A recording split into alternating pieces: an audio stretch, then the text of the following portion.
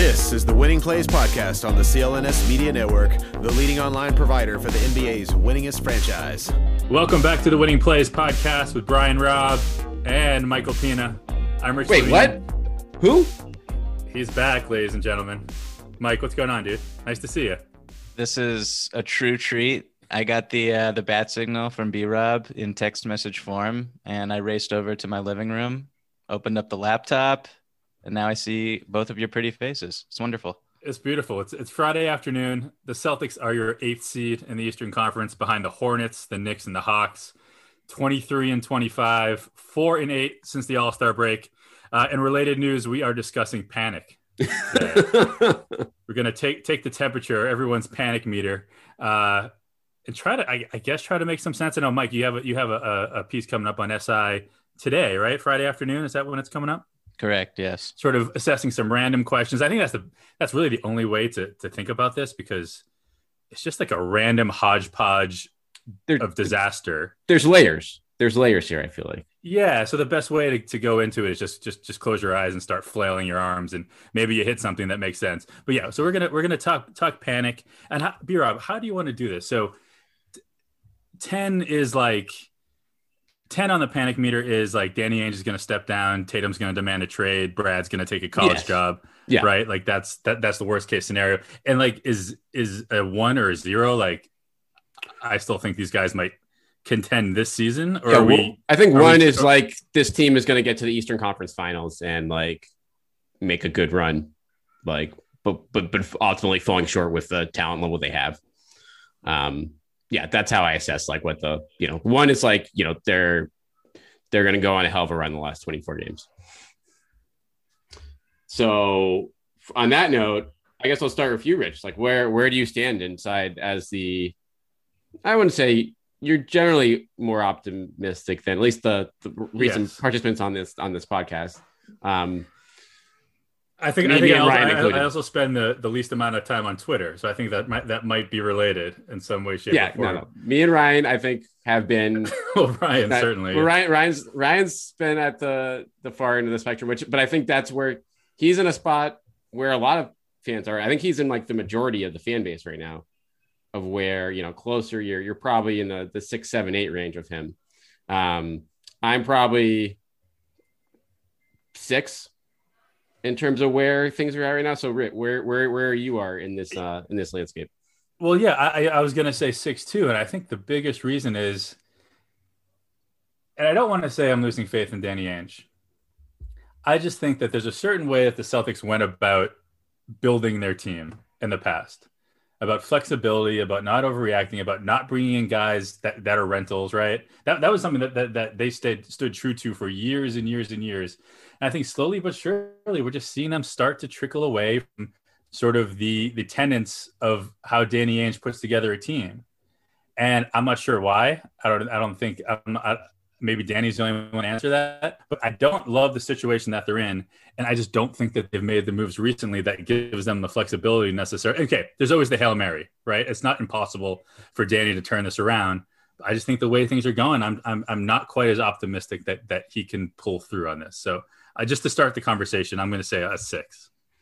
All right, let's Michael Pina coming in fresh. First of all, I think this is your first in-season appearance this year. So I think, is that right? Really? How much? I think it is. I think no. We'll have to go back and check that, but I'm pretty sure we did a bunch in the off season. But I mean, you've been obviously grinding away open floor a couple of days a week and Conan at SI. So like, we'll have to talk. But we'll say this for the end of the podcast. How much of the blame for the season goes to Pina for just? All of it. I was gonna say, is that a veiled shot? But no, you took it out. Yeah. But Mike, from the national perspective, where is your panic level in terms of where this team is at right now? First of all, I'm offended that you would say from the national perspective. I'm a green beer swigging diehard over here. No, I am on Twitter a lot for work and for play. For play, yes, exactly.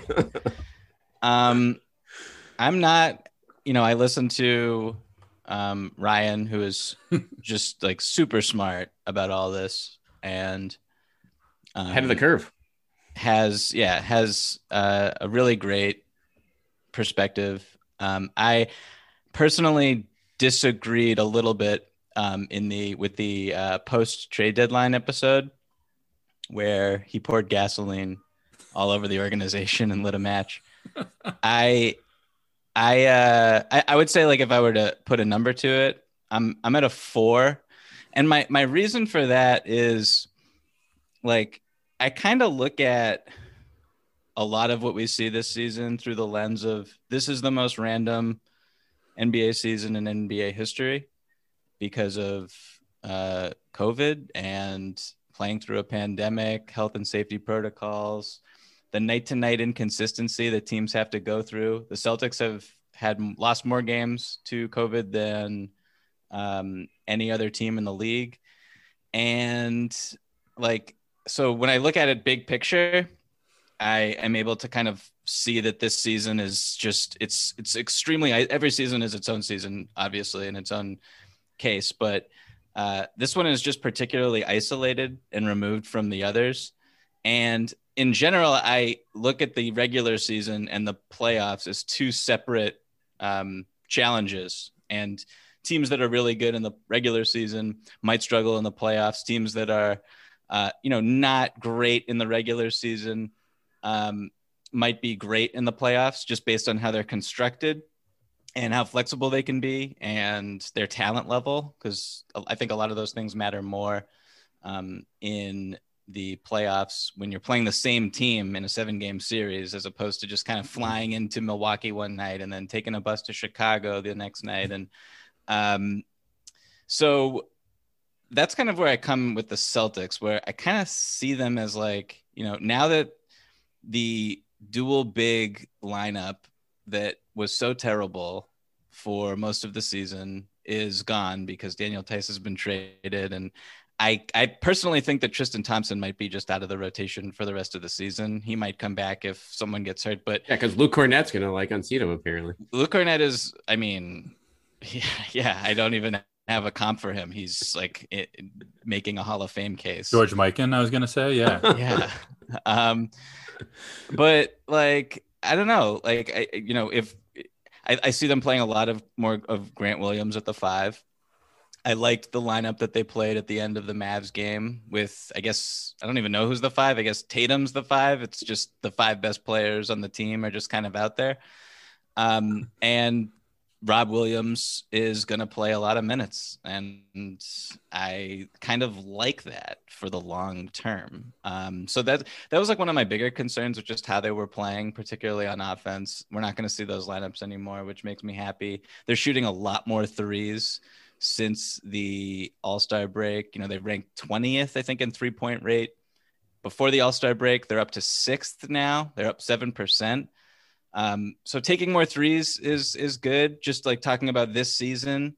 And I don't know, Kemba's kind of trending. I know we can talk about Kemba for like a whole episode, and like his situation is kind of its own crisis, but he's at least he's a serviceable NBA player at this point. You know what I mean? At the very least, you can take that short-term pleasure in seeing him play all right when he's actually out there. Yeah, and I try to view things like it's hard, but I try to disentangle his production from his contract, which you can't really do. But when you do, it's like, okay, he's not that bad at basketball, and their offense is still better when he's on the floor, and he's still able to get by his man without a screen. And the high pick and roll isn't as effective as it was last year, but it's still pretty good. So I don't know, like I could see them like if they were in a 7-game series in the first round against the Philadelphia 76ers, it would not stun me if they beat the Philadelphia 76ers. Like that's basically where I am with this team right now. Well, let's put it this way then to pull it back. And I agree. I mean, I think your case there of the 4 of like, this is an unprecedented season of COVID. Like, I think the Celtics have had more COVID cases than any team in the league, period. And then on top of everyone, a bunch of guys that have to deal with contact tracing. So So how do they measure that? Just by people who actually have tested positive? yeah, I mean that's kind of I've I know they've lost the I forget who tweeted this out, but they've lost the most mandates to health and safety protocols on the team. But then you just go through the players on the team, like Tatum had it, Rob Williams had it, Langford had it, Tristan Thompson has it right now. Did they ever come out and say that Romeo tested positive? It was acknowledged by an assistant coach in a Joe Mazzulla in a Globe article this week. Okay. I think, and it's like they're not going to officially confirm stuff, but like if a guy's out for 14 days, we can make contact tracing is 7 days. If you're out 14 days and then you have to go through conditioning stuff and the cardiac stuff, you can put 2 and 2 together. Like so, but big picture, guys, like what putting that stuff aside, looking at just like the team and where things are at right now, like what's the most concerning thing to you for like the long term, knowing that this season might be a wash because of the COVID factor and, not having any kind of continuity and, not replacing Gordon Hayward until, a couple of days ago. Yeah. Where do you look? My biggest concern is that they very clearly need at least one more very good player. And I don't know how they're going to get him anymore. It's the NBA. Crazy things happen, right? You never know who's going to be on the block like tomorrow. But when you look around, they always had this treasure trove of assets that like you're like, okay, when player X comes up, we know that Danny's going to be right there with one of the top bids, and I just don't know if that's the case anymore. Actually, I'm pretty sure that's not.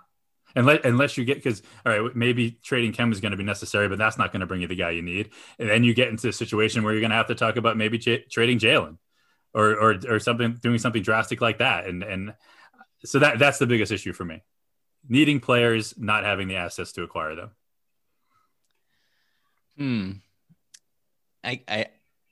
I guess I'm just like, I agree with your point. I think it's going to be tricky to add talent from the outside. And they do have all their own first round picks going forward, which is nice. They didn't give up one at this deadline, which is another reason why I wasn't like panicking over the Fournier trade. Like didn't really give up anything. I mean, the opportunity cost of using a good chunk of your trade exception is a bummer, but they still have some of that left over as well. So we'll see what happens there. But like, yeah, you need a lot of things to go your way. You need further, internal development from Tatum and Jalen, who are, I mean, they're ascending still, which gives me personally optimism about the team's future, short-term future. I think like you're betting on Nesmith and you're betting on Romeo Langford and you're betting on Rob Williams to make leaps going forward to either help the team outright or become valuable trade assets. And like, we'll see what happens. I mean, that's kind of where we're already kind of seeing what happens though, when like RJ Hampton is more valuable than those guys. And that's why the Nuggets got Aaron Gordon. Yeah. I do think like, I mean, who's going to trade for Romeo Langford when he's just hasn't like no one knows what he is really, and he can't stay healthy. And no one knows what RJ Hampton is either, but except that he has higher upside. I mean, again, no one knows this for sure, but Orlando clearly likes him more than any of the Celtics but like prospects. I'm not like, I don't really care that much. Like that's one front office's opinion. Right. And they also got a first round pick out of it. And the Celtics, I don't think were willing to give their 2025 first round pick for Aaron Gordon. I don't know what their exact offer was, but I don't think they were. So that's a factor too. But like, I don't know. I mean, you're on these young guys to develop. And if you have faith in that happening, in the culture that the Celtics have displayed over the past few years when they made the Eastern Conference Finals 3 times out of 4 seasons or whatever it was. And, I think the growth that they've shown record wise and in different areas of of how they play since Brad Stevens has been the head coach. And you just kind of hope that continues to trend, and that this season was an aberration, and that the Kyrie season was an aberration. Wait, Yeah. 2 aberrations in 3 years. That's when you're into trouble right now. Now you're like, that's a red No, flag. yeah, no, I know I'm really looking at it glass half full, but there's for sure like reason to be alarmed, particularly when you look around the conference and like the Nets are just so good. They're like a powerhouse. So you have to get through them. You know, you spend all this time trying to get through LeBron. He goes to the Western Conference, and then Kevin Durant, and you lose Kyrie Irving, and James Harden comes to. So like that's tough, and you're gonna have to deal with that for the foreseeable future. I don't know. Like I don't know what you like. They need another star. They really do. That's what I think it comes down to. Yeah, right. so, Like, you can get far. Like Jason Tatum and Jaylen Brown can carry you in the playoffs so far, right? They can get you to the conference finals. But when it comes down to it, that's where you need those secondary players. That's like where you need Kemba to be playing pretty close to all-star level. You need Rob to keep maturing and evolving the way he is. I mean, he's a game changer already, but you need more. You need at least one of Romeo and Nesmith. You got to keep going. But real quick, B-Rob, speaking of betting on young players to develop, BetOnline is the fastest and easiest way to bet on all your sports action. Football might be over, but NBA, college basketball, and the NHL are in full swing. BetOnline even covers awards, TV shows, reality TV, real-time updated odds and props, and almost anything you can imagine. BetOnline has you covered for all the news, scores, and odds. It's the best way to place your bets, and it's free to sign up. Head to the website or use your mobile device to sign up today. Receive your 50% welcome bonus on your first deposit. BetOnline, your online sportsbook experts. Don't sit on the sidelines anymore. Get in on the action. Don't forget to use that promo code CLNS50 to receive 50% welcome bonus on your first deposit. B-Rob, what was the line? Did Vegas have Pina making his season debut before Romeo? Is that an upset in Vegas? I don't know. I think it was even money. I'm glad that I bet on Mike.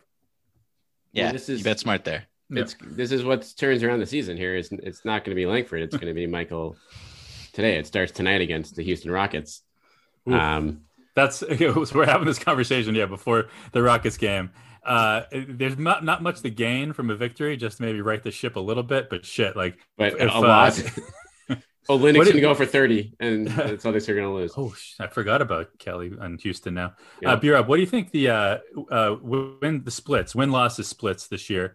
3-point percentage. What are the Celtics shooting in wins versus what are they shooting in losses? Any guesses? I know it has to be drastic because I looked up pretty much the Celtics live and die of the three this year in these games. And so I'm going to guess like they're shooting 40% or 39% wins and 30% in losses. Let's go with that. Pretty close, plus or minus 2, 42% in wins and 32% in losses. And when you talk about this team being in the most close games of any NBA team this season, obviously having, I think, the worst record in close games or whatever they call it, clutch games, clutch moments. Yep. That's, and when you talk about the fact that they are, I think, 1.5 games back of still having home court advantage in the playoffs and the 4 seed, that's where maybe on the flip side, this could maybe turn around a little faster than we expect. And again, they're not in the conversation with Milwaukee, Philly, and Brooklyn this year. But in terms of saving face a little bit and not like flirting with the play-in game, maybe that's a point of potential optimism. Also, real quick, and so they've lost 25 games, won 23. In those 2 extra losses, they've been called for 59 more fouls. Mm. Yeah, I mean, looking at, I guess my biggest panic point from the season from big picture is the defense, because that's something where there's not like a solution that's like internally easy. Like, yeah, Romeo Langford would help. But you look at Marcus isn't right either. Marcus Smart has been bad on defense for him. Like which is still like a good defender, but like he has been nothing close to an all NBA defender this year. And you look on top of that, like around the rest of the lineup, like Kemba getting worse, Tristan Thompson, not the defender we thought he would be when he got here. You traded away Tice, who again was your most mobile defender. Rob Williams still has a long way to go defensively, despite the energy he brings. So I'm not sure, Rich, like where, and you talked about like whether you need another starter or not. Like, is this team's core good enough defensively to go toe to toe with these offensive juggernaut? And my answer right now, based on the first 50 games, is a hard no. I think that's fair. The defense, it's bad. Yeah, it's been bad. Absolutely. I think, they've been hurt by not having roster continuity, and some of their best lineups they haven't really played at all. Not even just talking about like Fournier, but the whole complexion of the team going forward will be different. So kind of we'll see if they can, I don't know, bounce back with new personnel and new lineups and but Tristan Thompson hasn't been good like on defenses. Like the guys you thought would be like, okay, these are like Grant Williams, like guys like that you thought would be either take a step defensively this year. It just hasn't happened. And then when your other veterans like Kemba and stuff are going in the wrong direction, and Tatum and Brown have so much of an onus on them where they're not the defenders you want them to be because they have to, run the show offensively for 35 minutes a night like that. It creates, I feel like, a situation where I'm not sure, like they have to run and gun teams to win these games. And when their 3-point shot is not falling like that, they're not grinding out wins with defense at all this year, period. And to me, that's a red flag because that's what Brad Stevens teams have a history of doing for the last like 6, 7, 8 years, no matter what kind of crap town is on them early on. This is a worse defense than like the Vitor Faverani and like Tyler Zeller defense his rookie season in the league, which is like, wow. Maybe that's the secret. What's Vitor up to these days? Yeah. Is he available? One of the interesting things is like the Celtics under Stevens have been so good defending the 3-point line. And I don't know how much of that is luck, but like annually opposing 3-point percentages are near the bottom of the league when they play the Celtics, when teams play the Celtics. Mm-hmm. And this year, that's just not the case, like at all. So how much of that is mistakes in, not closing out to the right guy, closing too hard, closing short, not knowing your personnel, just green players, not knowing where to be, or how much of it is luck? I mean, a lot of it certainly there seems to be at least one player on the opposing team every night who is just pulling shots out of his ass. Well, like that Mavs game, like I wrote about Luka's 3-point shooting like 2 weeks ago, because he had the best 3-point shooting month of his career. And that was before the 7 of 8 or whatever it was, right? Yeah, and then like I think it was February, he was like high 30s or low 40s or something like that. Obviously a huge amount of attempts, and like some of the shots he hit in that game, what was that, Wednesday night? Tuesday night, Monday night, I can't even remember, but like they were near mid-court like step backs with like the shot clock at 2. Like it was just like, what is even happening? How is he doing this?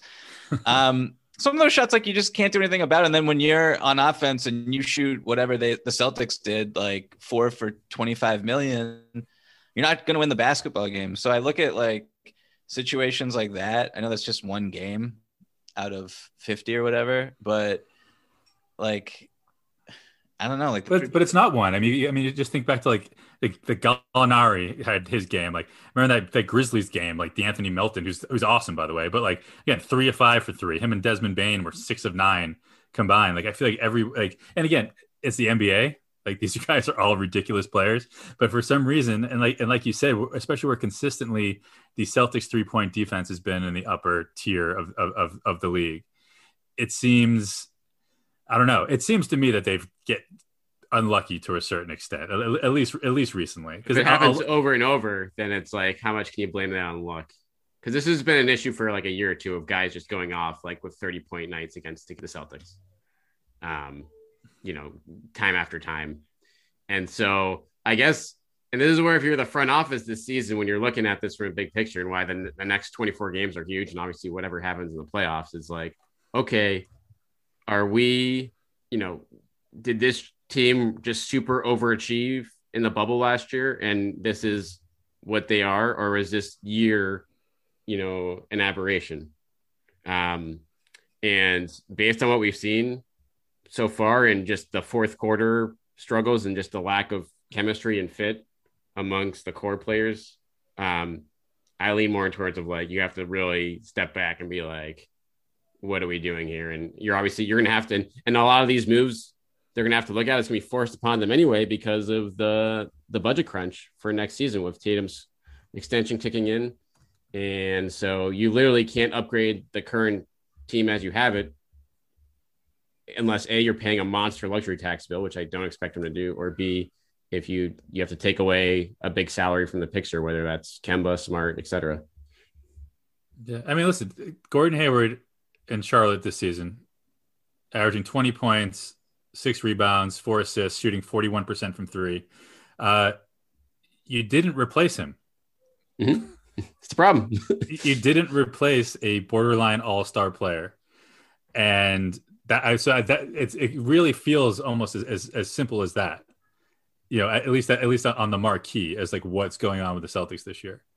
And they're still a competitive team, right? But they have dropped down an entire notch because their third best player is not on the team anymore, and they didn't do anything to replace him until now with Evan Fournier, who has he hit a shot? He's hit a shot. Yeah, I don't think he's hit a 3. Has he he's hit a going 3? for the Grant Williams style of the beginning of his Celtics career. I think he's like 3 of 15 in his Celtics career, 6 points through 2 games.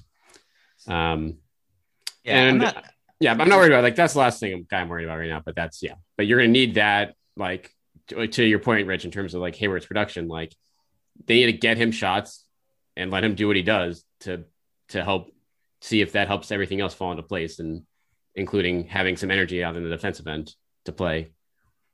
Period. That first game was really tough to watch. I felt really bad for him. Because he missed like the first 5 long, and then he pretty much airballed the next 5. It was just a mental struggle, but he got out of his system. I mean, with Fournier, real quick, like he's coming out of 2.5 years in a extremely rigid Steve Clifford system where there's these hard principles that some teams don't, like a lot of the league doesn't really follow the same rules, and the Celtics are one of them. Like if you watch Fournier on defense, like he messed up a couple just like real simple switches out on the perimeter where he stuck to his man, and Marcus Smart looked at him like, what are you doing? And then I forget who the ball handlers were, but on like the Pelicans and the Mavs, just like coasting into the paint and drawing backline help and then kicking out to a 3 or scoring a layup on their own. Like, I think some of that stuff will iron itself out for sure as the season goes on and he gets more comfortable in a completely different system. And I just like I see the upside of the ripple effect of having him in the lineup and having him in the rotation playing 30 plus minutes a night. And yeah, I don't know. Like it pushes Marcus Smart from taking, pivotal shots in the fourth quarter of close games, like down the list, which I think is important just based on how this team has, I guess that's like, even going back to last season, guys, like the Heat series last year and how much they fell apart in all those games during crunch time, that pretty much is carried over to this year. And so and Hayward wasn't on the floor or wasn't right as himself on the floor with those games. So you can kind of compare those and see was a shell of himself at that point due to the injury. So it is just like this team just doesn't as composed, just doesn't make sense in those big moments. Cause that to me is like beyond the defense. That's the other biggest attack. Like if you're just consistently falling apart in the fourth quarter of these games, or the only time you don't is when you're like rallying from 20 down, really don't, a comeback that really doesn't have a chance of getting pulled off anyway, a lot of the last couple of games against the Pelicans and the Mavs, real quick, it felt like that was able, the comeback could have been pulled off, but once they got close, they went right back into their 2 passes and shoot a 3. Right. That's a good point. You know what I mean? Like I feel like once it gets close I don't know if it's just tightening up or whatever, but they played a certain way when they were coming back in those games, freer, moving the ball better, running. And then again, once it got to the point where like, okay, we're within one basket or 1-3 of tying or taking the lead, it just changes. It just changes. It goes back to that stale, it said pass, shoot, pass, shoot. And they're not going to win that way. So I have a stat in my column, which has been published while we've started recording. So I want to plug it, of course. Nice. But the Celtics have played the most games with a point differential of 3 or fewer points with 2 minutes left in the game. They're 9-15 in those games. From the 3-point line, they have shot 3 for 22 in that span. So Smart is 0-10. And I'm not even making a joke. I'm like, that's probably, we're going to have to break those numbers later, but go ahead, Mike. No, but like, I think I'm not sitting here being like the Celtics are a championship contender, but I do think, their record, it just like doesn't reflect their overall point differential. And like, if they were the 4 seed, how different would you feel about the team, even if their defensive rating and their offensive rating were exactly what they are? Right. And as you're saying, like that could be the difference between like 2 or 3 shots, like Tice hits his shot against Milwaukee, like a few other shots like that. And all of a sudden you're looking at like, 26 and 24. I don't know if I did the math correctly, but something like that. Right. Yeah. So or 25 and 23. Yeah. So like, I don't know. Like I think that the wary about this team is like a lot of it is just explainable. Like, as you said, Rich, like when you lose Gordon Hayward and you don't have the mechanism to replace him, or you choose not to, like you're going to probably be a worse basketball team. And that Kemba's got his knee issue and that's going to impact your team. And like, I'm sure that they thought that they would get something out of Romeo this season. I'm sure. Well, like, I don't know, like you just, like, if you draft Sadiq Bey over Aaron Nesmith, and then you have like a guy who won player of the week on your team, and that would have been great. And I wanted them to draft Sadiq Bey. I'm still upset about it, but yeah, like, I don't even know. I'm kind of rambling a little bit, but like maybe the expectations coming off of the bubble were just like so high for this team going forward based on how far they got. And that kind of muddies how we see what we're seeing right now. But like, I'm not like super crushed by how this team has performed this season. Well, we talked about it, and Mike, you were there for that conversation preseason. We did like 10 questions or so about what the season would look like, and the conversation was, do we think the Celtics are gonna even have home court advantage in the playoffs? So it's not like we were coming into the season thinking like, oh yeah, these are title contenders. We're like, no, this is a team that has some holes. They're gonna be in a fight, and they certainly have been, and they've been losing the fight more often than not. So just a little frustrating, but I don't think it would take much to turn around, at least to a point of at least some more respectability, not contending, but just respectability, to the point where you're not looking up at the Hornets and the Knicks and the Hawks. That's all I'm asking. For old time's sake, would you guys be surprised if they beat the Philadelphia 76ers in a playoff series? Based on what we've seen this season, yes. But if things change in the next 24 games, no, I wouldn't be surprised by that. Like, based on those teams' track record in the playoffs, they just have to get Doc up 3-2. I think that would be the plan. But yeah, I guess until the Sixers actually pull it together in the playoffs, and we'll see. What's the latest on Embiid, Mike? He's back this weekend, I believe, right? Is that right? I think I saw that, like, return potentially tomorrow night, Saturday night. So yeah, they're in a place now where all these teams can, manage these guys. They're locked into a top 3 seed. Obviously they're going to want home court, but they can protect them as much as they want. Whereas and the that's Celtics just past them, I think, right? Yeah. Right. Yeah. Whereas the Celtics, I mean, they're going to might have to have their foot on the gas to make sure they're not in a playing game situation to the end. So that's going to be the question. All right, guys. So looking at the schedule real quick now, as we start to wrap this up, as we said tonight, Friday, Houston is in town. This is the beginning. Well, not the continuation of a 7-game road trip. 7-game homestand. Lost the first 2, obviously. Now you get 5 games: Houston, Charlotte, Philly, Knicks, and Minnesota. What's it take? 4-1 to right this ship? Because then after that, you go on the road: Denver, Portland, Los Angeles. So both Los Angeles teams, or no, just the Lakers. They already did the Clippers. Oh well, that's a 20-point blowout. Oh yeah, that's true. That's true. I forgot about that. All right, but let's just say these next 5. Okay, the Sixers right smack dab in the middle. Houston, Charlotte, then Philly, then Knicks, T-Wolves. I mean, what will it take to make you start to feel better about where this is headed? I think it's 4-1. Yeah, 4-1. 5-0 is maybe in the cards. It's possible. It's all about that Philly game, obviously. Let's remember though. Do you guys know how many winning streaks this team has had this season? Like period, even 2 games or more in the last 2 months. Yeah, I think it's like 4. Like they've won only 2 of more than 2 though. Yeah, like only 2 of more than 2. So like putting together 2 straight wins is a step forward for this team right now. So you look at that setup, Mike. It's like Houston and Minnesota; those are just must wins, like given everything involved right now.